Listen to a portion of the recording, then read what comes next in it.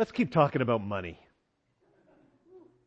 If you haven't been with us for the last couple of weeks, we are taking the month of June to talk about money, not because God is short on cash, not because the church is even short on cash, but because the Bible talks over and over and over again about money and about possessions and about what is revealed about our hearts through the ways that we handle our money. The series that we're in the middle of is called Giving. It's a heart condition because it's not actually about the money. It's about the heart of the giver. We give not for God's benefit as though He's the recipient up there hungry and in need. No, He owns the cattle on 1,000 hills. It all belongs to Him.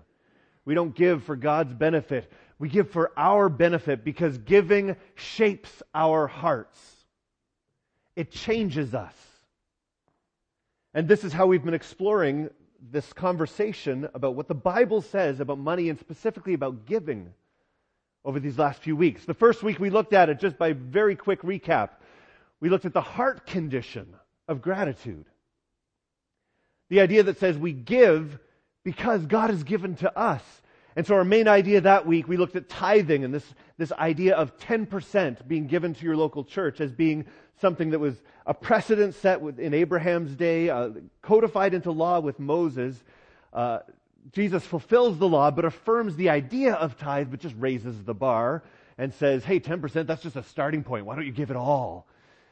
And we see Paul saying, do it cheerfully and proportionately. And this idea that tithing is one way that we give that both expresses, but it also cultivates. It shapes us. It grows us into people who have gratitude to God in our hearts. So the first heart condition, we say giving is a heart condition. The first heart condition is one of gratitude. That was week 1. Week 2, we took a look at priorities. And we saw that giving is actually one of the ways that we can align our hearts with what God is doing in the world and what God's priorities are. And whether it's our people, we looked at taking care of our own family, including our parents, or whether it's God's people and caring for one another as the people of God and His church, or whether it's all people, especially the least of these and those are the most vulnerable in our society. We saw that God's priorities are actually to care for people. And so we give to care for people because He loves them. But after a couple weeks of looking at some of these sort of big ideas, I find myself saying, okay, intellectually I can assent to the idea that giving is a good idea. I can say I've seen a number of places in Scripture where it says I should be giving. It's just I'm still not giving. There's something in the way here of us actually putting our money where our mouth is. Why don't we give? It's not enough to know that the Bible says we should, because should is very seldom an appropriate motivator for any kind of positive action. Nobody likes being guilted into behavior. So we want to be inspired by the Scriptures. Say, I don't want to do it out of guilt. I want to do it because God is good. And I want it to be an overflow. And yet, sometimes it still doesn't translate into a generous lifestyle. Why don't we give? I think one reason we don't give is because we don't actually believe any of this stuff. I think there's something about, you can go to church your whole life and it's sort of just going through the motions. And you hear the good things and it's kind of churchy and you just love people and it's sort of abstract. Until you come to that place of having a personal relationship with Jesus, this stuff is just mere tradition, and it's not enough to help us give. There's something about an actual relationship with Jesus, believing in what He's done, that allows overflow to manifest itself in terms of giving. So I think one of the reasons is actually we don't actually believe this stuff. We've allowed our faith to degenerate into mere tradition. I think a bigger reason, though, is probably just selfishness. Like, I know what God's priorities are, it's just mine are more important. I like stuff. And if I give more, that means I get less. And I'd really like more stuff. I'd really like to be using my financial resources to further my agenda, not God's. Sometimes they overlap, and when it's convenient, sure, I'll give a little bit here and there. But as a larger picture, my money. I've got things I want to do with it. And I think the root of that is just selfishness. But I think the third reason we don't give, and the reason we're going to be spending more of our time this morning talking about, is actually fear. Because what if God doesn't come through? If I give, and I give generously, and I give sacrificially, well, what happens later when my own needs aren't met because I've given? What happens if God doesn't provide for my needs? Here I am giving all my money away, and now I don't even have enough to get through my month. I'm actually terrified to give. During the bombing raids of World War II, thousands of children were orphaned in the UK, left to starve. The fortunate ones were rescued. They were placed in refugee camps where they received food and good care. But many of these children actually had difficulties, even just something as simple as going to sleep at night. They feared waking up to find themselves once again homeless and without food. They'd lost so much that they couldn't sleep at night. Nothing seemed to reassure them. Finally, somebody had this bright idea of giving each child a piece of bread to take to bed with them, just to sleep with. Holding that bread, the children could finally sleep in peace, because all through the night, that bread reminded them, today I had something to eat, and tomorrow it's right here in my hands. Tomorrow I'll have something to eat too. And those kids were able to sleep. And I think that's a powerful image of how fear can affect the freedom with which we live. How often do we approach our finances in a way that isn't that dissimilar to the bread? Like, we don't actually sleep with our money. But the idea of saying, I need something that's going to give me security. I need something that's going to give me confidence. So I'm just going to hold on to my money as I sleep, because I know that I'll be able to get through tomorrow if I just hold on to my money. I think beneath the fear of giving is actually the issue of trust. And it's one thing for children in wartime and in orphanages who have a legitimate reason to say, I don't know if I will get fed tomorrow. But it's another thing entirely when we have been adopted into God's own family, and He's the master baker. He owns all the bread and invites us not to sleep with a scarcity mindset, clutching to something that might give us hope for one day. But He invites us into the freedom of life, knowing there is bread abundant. And we don't need to go to sleep in fear anymore. That's a temporary solution. The large-scale answer to the issue of fear is trust. It's catching a glimpse of a God who says He will provide for our needs and believing Him. This morning, as we talk about giving, we're talking about the heart condition of trust. And I am convinced that giving is an act of trust in God's provision and love. That until you believe that God loves you and wants to care for you, you won't give. And until you throw your life in His hands and trust that He's got you, you can't give. And you certainly can't give with a cheerful heart. You can't give with joy and freedom. Now, this conviction comes from the Bible. Go figure. It's what we're here to look at this morning. I am going to propose a journey through the Scriptures this morning where we are going to be taken through from a couple of different propositions to build this case of trust. I want to take us on this journey so at the end of the journey we're left in the place of saying, maybe. I'll consider this a win if when we're done here, we're willing to say, maybe I'll give it a try. Maybe I can trust God in this way. For example, the first step of the journey, the Bible says we should trust God. That's actually kind of the starting place of the entire conversation. Because over and over again in the Scriptures, God promises to meet our needs because He loves us.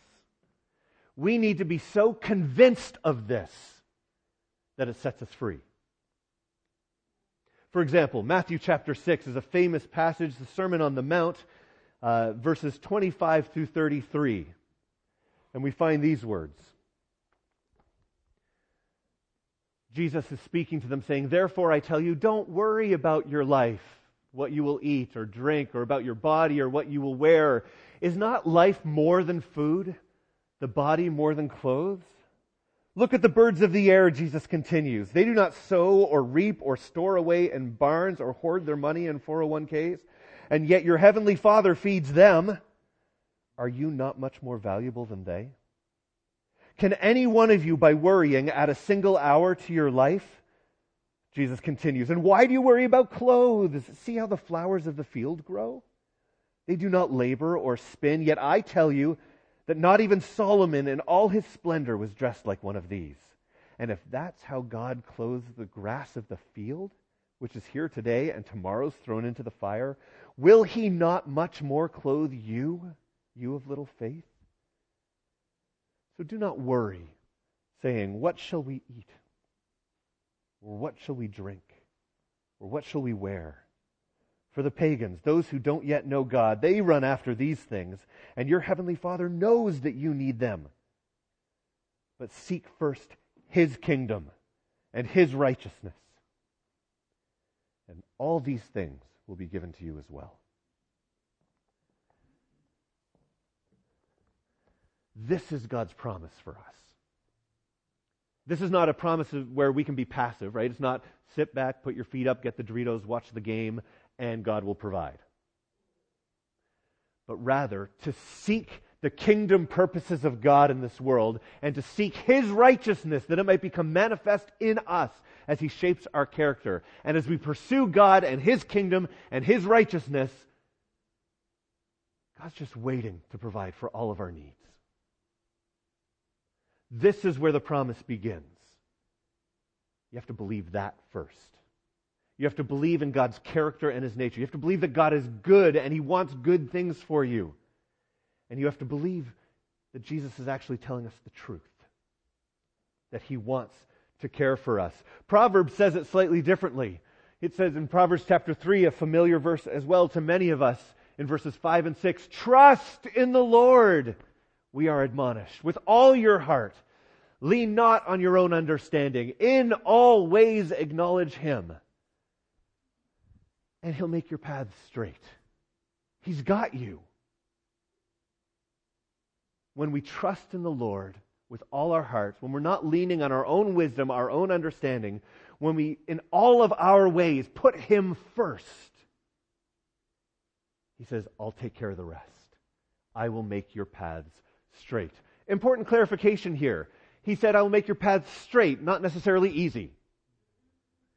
It might be a straight line. It's not without ups and downs and hills and boulders to climb over. And even when He says, "I want to provide for you," we have to recognize He's going to provide what we need, but not necessarily what we want. He may provide for us at a standard of living that is lower than if we were in charge. He may provide for us in unexpected ways that require us to be humbled, maybe even to accept help from one another. But the point here is that these are just two texts that come to mind when we're trying to establish the proposition, why should we even do this giving thing? Can we even trust God? The Bible over and over again says, yes, you should trust God. He's trustworthy. And He wants to provide for our needs. He promises to meet our needs because He loves us. This is where the journey begins. The journey takes a bit of a hitch, a bit of a left turn, because the next realization is even though the Bible says we should, we don't. Because we're human. Because we're scared. Because we don't believe. We don't trust God. And I would argue that it is revealed, this truth is revealed in the way that we handle our money. If you're familiar with the concept of an indicator species, a bit of a left turn here as well. For a while, we're just going to talk about frogs, because frogs are awesome. And frogs are what are considered an indicator species in a wetlands ecosystem, which means if you have lots of frogs around, you know the ecosystem is healthy. And if the frogs are missing, conspicuously absent, there's something wrong. Frogs are fascinating because, they build, their lives span two different environments, right? They start as tadpoles with the little gills and then they're underwater. And then as they grow, they develop into land animals as well. So they're exposed to both aspects of the environment. They conduct gas exchange through their skin, which means they're ultra susceptible to whatever's in the water around them for any pollutants or toxins. They're actually very intolerant of toxicity, and they don't have the mechanisms for metabolizing toxins. And if their food supply is also contaminated, there's this biomagnification of toxins that actually sees as they eat contaminated things, those toxins build up in their systems to the point that they cannot get rid of those toxins, and they're dramatically affected. And so if you picture yourself on the edge of a wetland, if you've ever been there on the edge of, it's sort of a muddy bog and you got the cattails coming out, maybe the sun is just starting to go down, it's a beautiful evening and you're listening and you can hear the sort of chirping sound that frogs make. You're thinking, this is spectacular. And you're seeing signs of a healthy ecosystem. And if you're in that same place and you're seeing this beautiful wetlands and all the cattails are there and it's dead quiet because there's no chirping of frogs, no matter how beautiful the ecosystem looks, it's dying. And you have a glimpse of this indicator species idea that says, no matter how something looks on the surface, you can see a sign that it's actually dying from the inside. And I would propose to you that God has given us an indicator species in our giving. The idea that the way we approach giving indicates a much larger truth. Lest we get so focused on the dollars and cents and the percentages and how much of proportional income and cheerfully give, there's actually something beneath it all. And what's beneath it all is actually our relationship with God and our ability to trust Him and to be in a trusting relationship with our God. And everything might look good on the surface. We come to church, we're generally moral people, we're nice to one another, we smile and wish each other a good day. But if you don't see giving and generosity as part of the people of God, then there's something wrong with the ecosystem. There's something wrong with the root level relationship with God. Giving is an indication of a real relationship with a God that we trust. And so when we don't trust God, that very quickly shows up in our giving, or in our lack thereof. But what I think is even more fascinating is not just that the Bible promises that God wants to provide for our needs and we should give, and not just that we don't give and the frogs have gone quiet. What I'm fascinated with is how God responds when we don't give. How does God respond when His people lack that generosity of spirit, that acknowledgement of gratitude, that alignment with God's own priorities? How does God respond when His people don't give?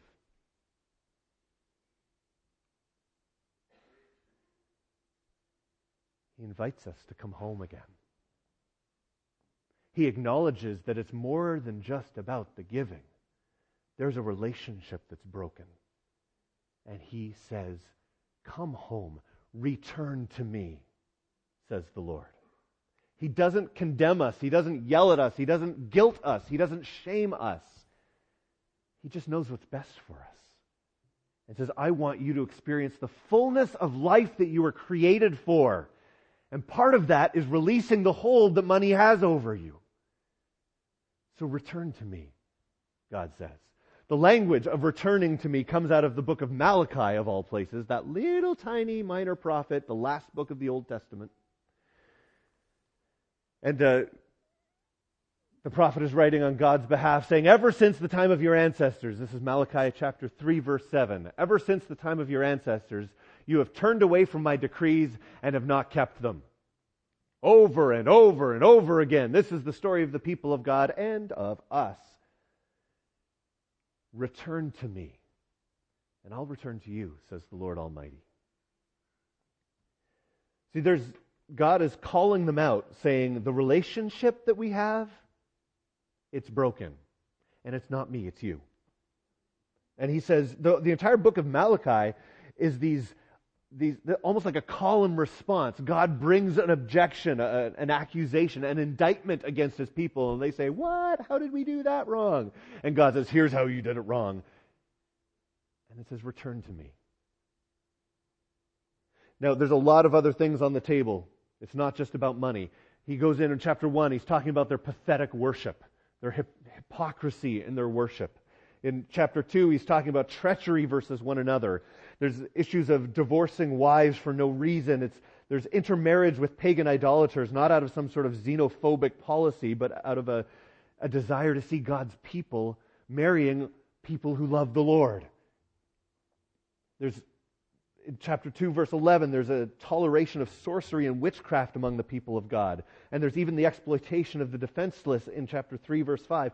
So the book of Malachi is this broad-scale indictment against the people of God, saying, this relationship we're supposed to have, it is way off base. And included in that list of crazy relationship-breaking things is the way they handle their money. How are we to return to you? The people in Malachi's day ask. Will a mere mortal rob God? Yet you rob me, says the Lord. But you ask, how exactly are we robbing you, God? And this is how the Lord replies. In tithes and offerings, you are under a curse, your whole nation, because you are robbing me. Bring the whole tithe into the storehouse, that there may be food in my house. What the people of God, in that they were not giving. And that's right up there with pathetic worship and treachery with one another and sorcery and relationship baggage and exploitation of the defenseless. God doesn't just focus on the money. He says there's this whole vast menu of ways that you're messing up this relationship we have. But he certainly doesn't exclude money either.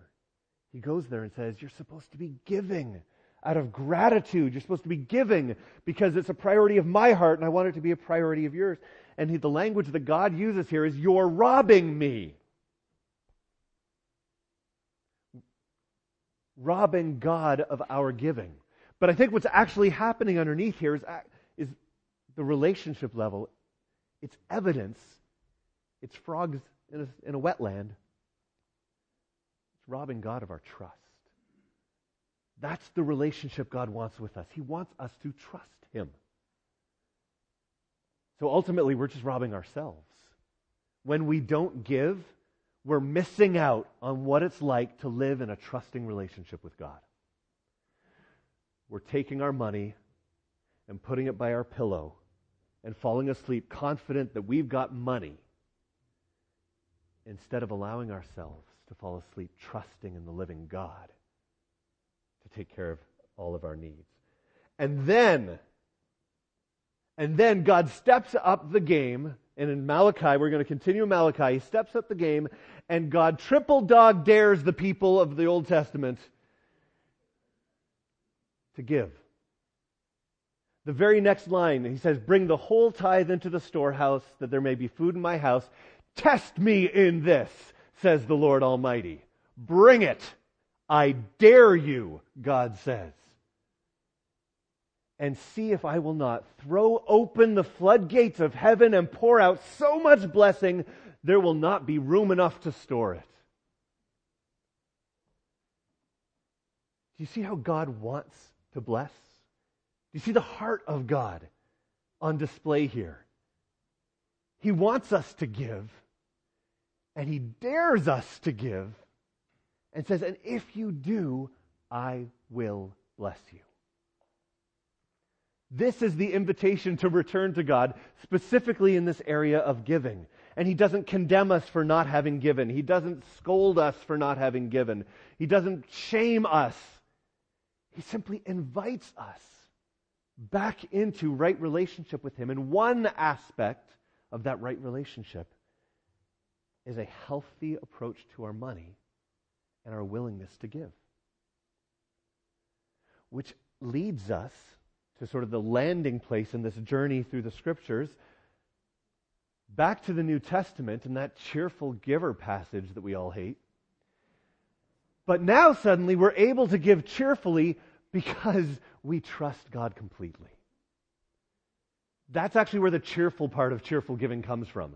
We're not trying to conjure up within ourselves, I will do this and I'll do it cheerfully. But rather, the cheerful disposition doesn't come because we give. It comes because we trust.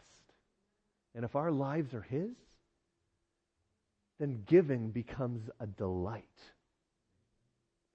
2 Corinthians is where that cheerful giver stuff comes from. And we looked at this text a couple weeks ago. Each of you should give what you've decided in your own heart to give, not reluctantly, not under compulsion, not because someone's wagging their finger or shaming you, but rather God loves a cheerful giver. That's the part of the text that we're familiar with. And we stop there and say, so you should all give. And we violate the entire spirit of the text.